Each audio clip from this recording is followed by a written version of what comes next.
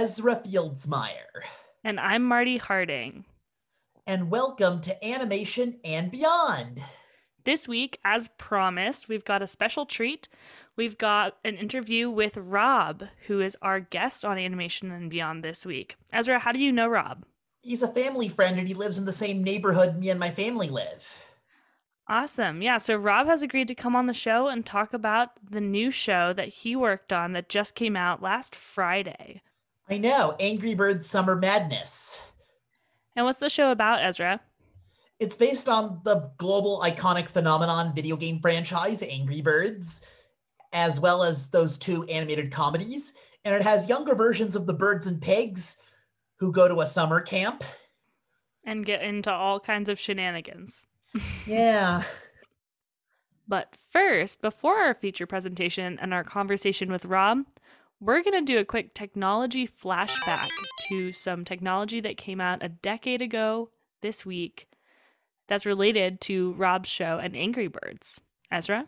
Oh, just a decade ago around this time is when Angry Birds Space, one of the earliest games in the franchise, was announced just over a month before it came out. So, if you recall, the original version of Angry Birds takes place on Earth, where you're shooting birds out of a slingshot. Well, Angry Birds Space takes it to a whole new level in outer space, where you have to factor gravity into the equation. Yeah, I remember playing it. Yeah, it's a fun twist on a game that already depends on your knowledge of physics and how things move.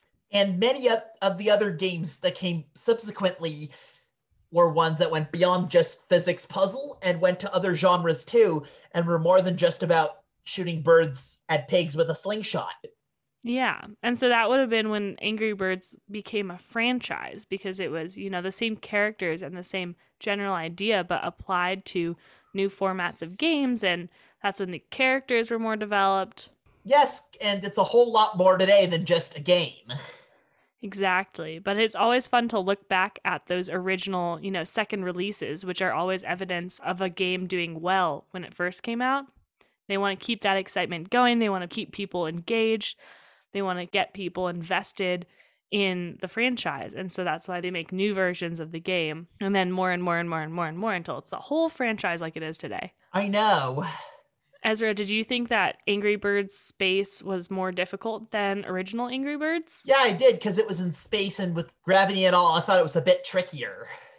Got it. So 10 years ago, Angry Birds Space was announced. People were super excited, and the hype for Angry Birds continued and built and built and built until now we have the new show, which we're going to talk about with Rob. And I know it's based on the games and the franchise, as well as based on those two films.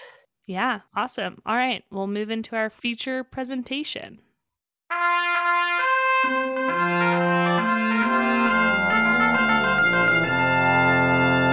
Rob, thanks for coming on today. We're excited to have you. Thanks for having me. I'm excited to be here. And then, Rob, real quick, do you want to give us a quick introduction? So maybe your full name and what you would say your title is. My name is Rob Kuttner, and I am a TV writer. I used to write in late night, and now I write for animation. Awesome. And Ezra's got his first question for you. This show is different from other things you've worked on. How did you get involved with Angry Birds Summer Madness? Yes, that's true. It is very different. I have worked on a few other animated shows like Teen Titans Go and Ben 10, but it is also very different from the late night world. I got involved the way that most people get involved with these jobs. I had a friend who was very successful in the animation world, and I told him that I was really interested in writing the animation. And after I gotten a few of these other credits, he said, would you like to write some episodes for this new show that I just got started on Netflix? And I said, of course I would. Wow, that's great. Cool. And so how is writing for animation different from your experience writing for non-animated shows like late night and stuff? And what made you interested in writing for animation? Those are great questions. The first one is it's very different from late night because, as you know, late night, usually whatever you write goes on the show on TV that day. Whereas animation, it takes a much longer time to create. Like this is, I think I wrote these episodes almost 2 years ago, a year and a half ago. Wow. And also in late night, you write something and you have to do something short and turn it around really quickly. And in animation, because these are stories, with characters that have been created and they're going to be around for a long time, we have to put a lot of time and effort into getting them exactly right. So we would go over drafts with the story editor, who's sort of my supervisor, and the head writer many times until we really got the story that we liked. And I forgot what your second question was. Oh, why animation? I like animation just because it's just open to the imagination. I just think like almost anything can happen with a few rules, and just really zany things can happen too, which is the way my mind works. Does it feel like kind of a relief after so many years of having kind of a high pressure deadline to kind of just be open to imagination and have a longer timeline? Yeah, I like that. I like that it's like this summer camp is kind of like a playground in a way for these beloved characters, and it has all these kind of zany Angry Birds things like trampolines and slingshots that are iconic in the game, and a lot of physical comedy like in the old Looney Tunes and Warner Brothers cartoons that we all love. That kind of physical slapstick stuff is, you don't really do that with a live host because they'll get hurt. But with the characters, even Chuck wears a Band-Aid, but he gets hurt all the time, especially in my episode, but they're always fine in the end. Yeah. Were you involved during any of the animation period after the writing stage? I was not. I was a freelance writer, which most of the writers were. So what we did was we all came together. This is really funny. In the second week of March 2020, and we had a meeting where we came up with a bunch of stories and talked about the world and all that. And as you might imagine, that was the last time we were able to safely meet in person. Huh. This entire show was created under pandemic conditions, mostly everybody working remotely, including all the meetings I talked about with my bosses were all over Zoom ever since then. Wow. Huh, I see. And so you mentioned that you were a freelance writer on this show. So every episode of the show is actually written by a different person. Rob, how many episodes did you wind up writing in the first season of the show? Technically 1.5, okay. Which means that I wrote the second one, Hospital Suite, and then the last one, I share a credit with another writer, and that's because I helped come up with the outline. So I sort of came up with all the story points, and then the scripting was done by another writer. Got it. And so when you're working on a show where many different people are contributing to writing the characters, writing the dialogue, writing the outlines and the story plots, how do you make sure that the characters are consistent between them? Like, do you have someone supervising the characters to make sure they remain the characters that people are accustomed to?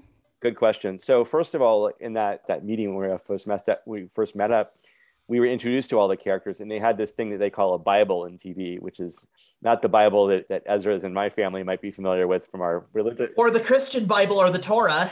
Exactly. It's not quite as sacred as the Torah, but to the company it is, because it's the sort of authoritative word on describing in detail what these characters like, what they look like, how they relate to each other. And we use that as a reference guide. We always go back to that. And then on top of that, when I would go through it with the story editor and the head writer, they've really got it in their mind, I think, really deeply. And they're thinking about all the episodes. So not only what you said about consistent, but what if you have the same character doing the same thing in two different stories? You don't want to have repetition. They keep the big picture sort of in their brain, and they guide me along that path, I guess was the answer. Got it. How do you decide what kind of humor is acceptable for the age group and limit you're trying to appeal and what is not? Like in the second episode when Chuck is deliberately injuring himself only to get candy. That's a good question. I think that ours is in the age range of 6 to 10, 6 to 11 is what they call it. I know that my 9-year-old son enjoyed it, so it was good for him. I think that there's a certain permission or flexibility in cartoons that a lot of injuries and that sort of stuff can happen as long as we know that the character is going to be okay in the end. And indeed, it seems like, first of all, Chuck is letting himself be injured. No one's doing it to him, which would be a whole different kind of violence that we wouldn't feel good about. And so when kids see that someone's doing that themselves, and he learns in the end not to do it, and it wasn't a good idea, that he could have friends without doing that, I think in the end, we move away from something like that in terms of our message. I see. And so when you're developing a character like Chuck, or when you're working on a character like Chuck, what are you thinking about in terms of, is it supposed to be a real bird? Is it supposed to be a real person? Is it supposed to just achieve a certain goal for the story?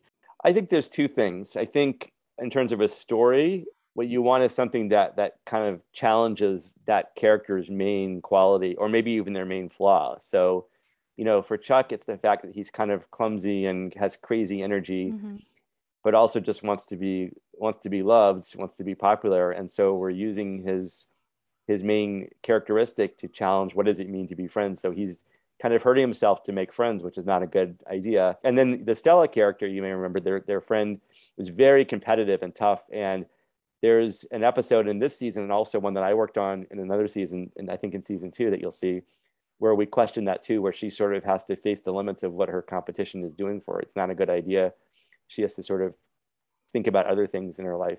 And then the other part of the question is, I think that each character has kind of a comedic energy that is where the fun comes in. So Chuck's is his physical high energy level. Red's is that he really cares passionately about everything, and sometimes he cares too much. And then, of course, Stella's that she wants to sort of do the hardest thing possible. And then Bomb is just sort of kind of big and silly and very, very sensitive and emotional. So all of those give a different kind of color or flavor to the comedy, which I think is where the jokes come from. Yeah. And so how does it feel different for you to work on an animated show for families versus, like you mentioned in the earlier question, the timeline of late night, but then also just that audience?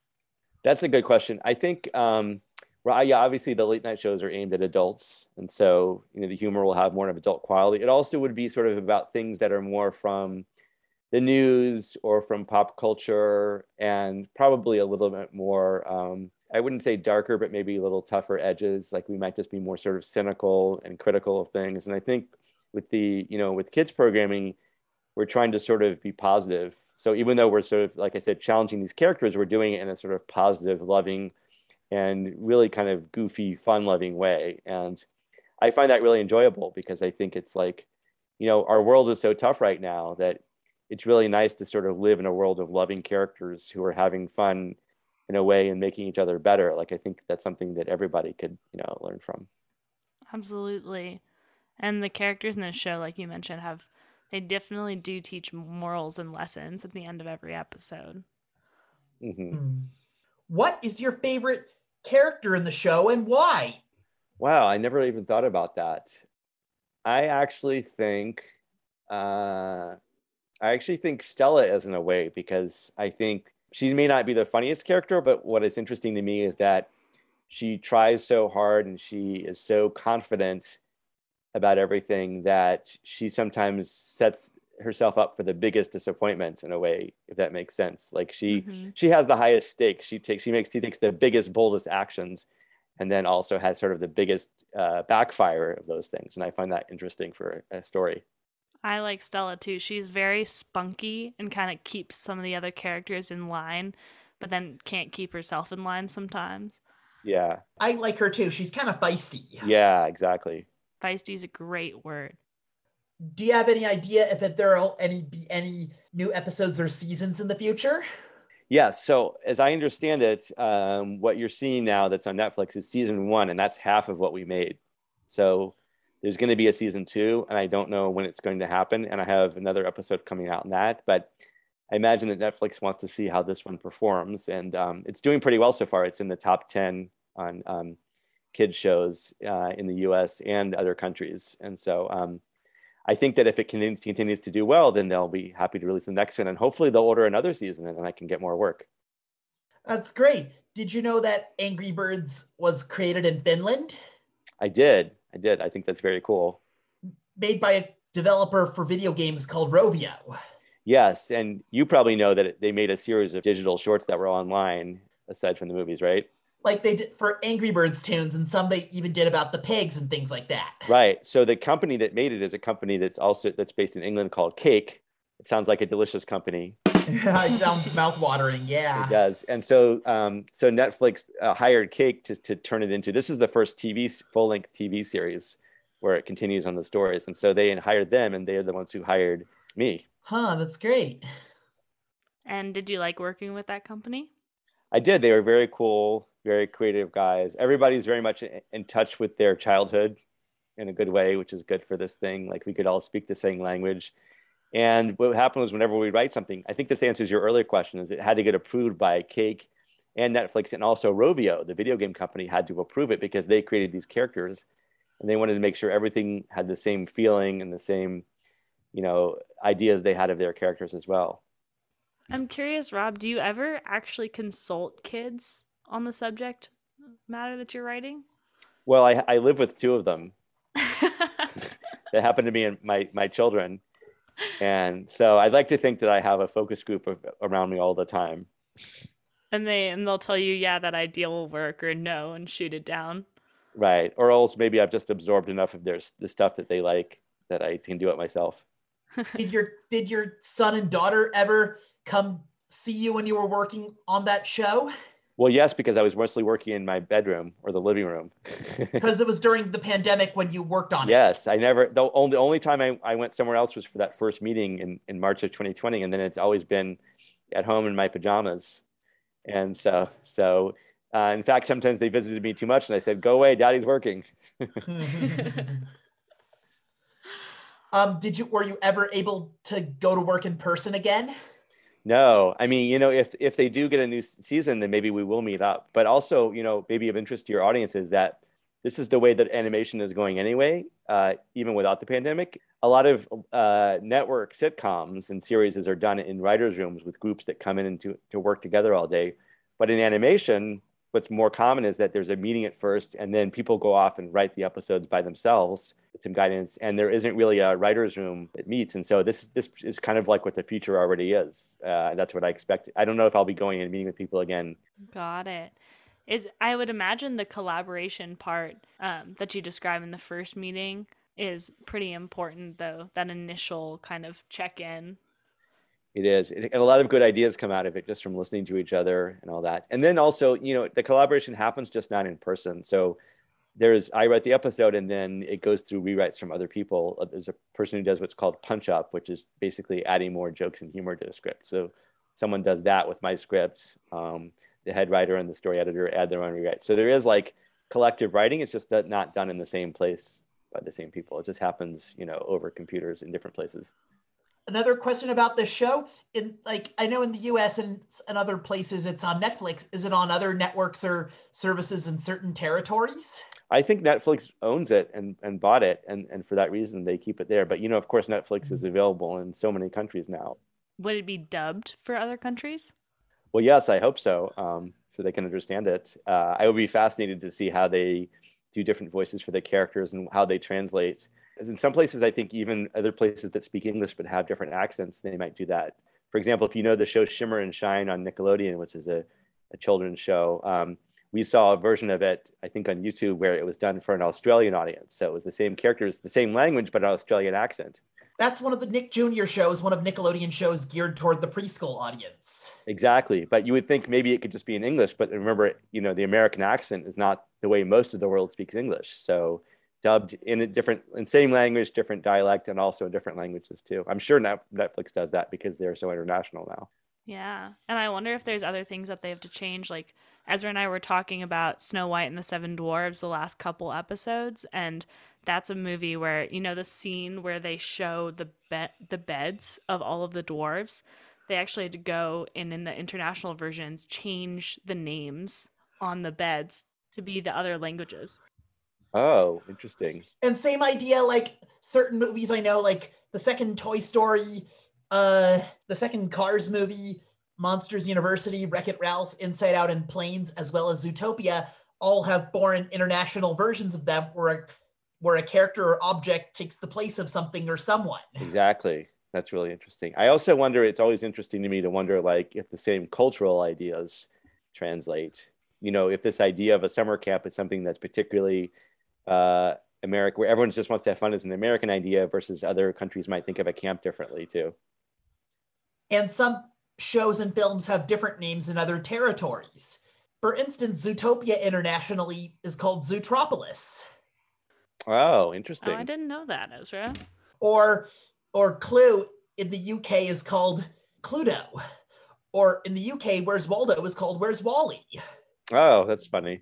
Well, I didn't know that. Or in some parts of the world, the hokey pokey is called the hokey cokey. Oh, really? I didn't even know that was international, but that's... No, the dance you mean, Ezra? Yes. You do the hokey pokey and you Hokey turn cokey. yourself around. Well, I tell you, if Waldo keeps changing his name, it'll be even harder to find him. Yeah. Good one. It's true. All right. Well, Ezra, do you have any other questions for Rob about the show? Were the characters in the show, like for instance, Red and Chuck, their actors in this show intended to sound like Jason Sudeikis or Josh Gad? You mean from the movie version? Yeah. I think they were, but I also think that they understand that the kid audiences might not really sort of be that attentive and care quite as much. So I think there's an effort to be similar, but not like in a direct copy. Yeah. Mm-hmm. Well, I know, of course, Chuck has the same voice as Olaf from Frozen. Right. Of course you know that, but you're not a kid. You're not a kid, and you're also an expert. I'm a kid at heart because I'm young at heart. You are a kid at heart, but you're an animation expert. So that's your job is to know things like that too. And I like to say I'm a kid and an adult at the same time because I'm young at heart. Me too. Yeah, Me three. And Ezra, I assume that you pay attention to the casting announcements of things even before they come out, right? Yes, like not just for movies and shows, video games, technology, places, events, all kinds of things in general, I read about before they get announced. Ezra's the most informed person I know. For sure. Hands down. Speaking of being informed, thank you, Rob, so much for sharing your knowledge with us. This has been really, really interesting. Thank you. This has been a really interesting talk. Thank you for coming on Animation Beyond, Rob, and showing up as a guest. I've been a longtime fan, and so it's exciting for me to actually be part of the magic. Aw, well, we love to meet a fan. And true to the fans, Ezra, we do have to say this week's trivia question. Do you remember what it is? Yes. What kind of bird is red supposed to be? Rob, you might know the answer to that one, but don't say it. I'll never tell. Okay, good. Because we're going to answer it next week on the next episode of Animation and Beyond. Yeah. Thank you for listening, and we'll see you on the next episode of Animation and Beyond. Bye. Goodbye.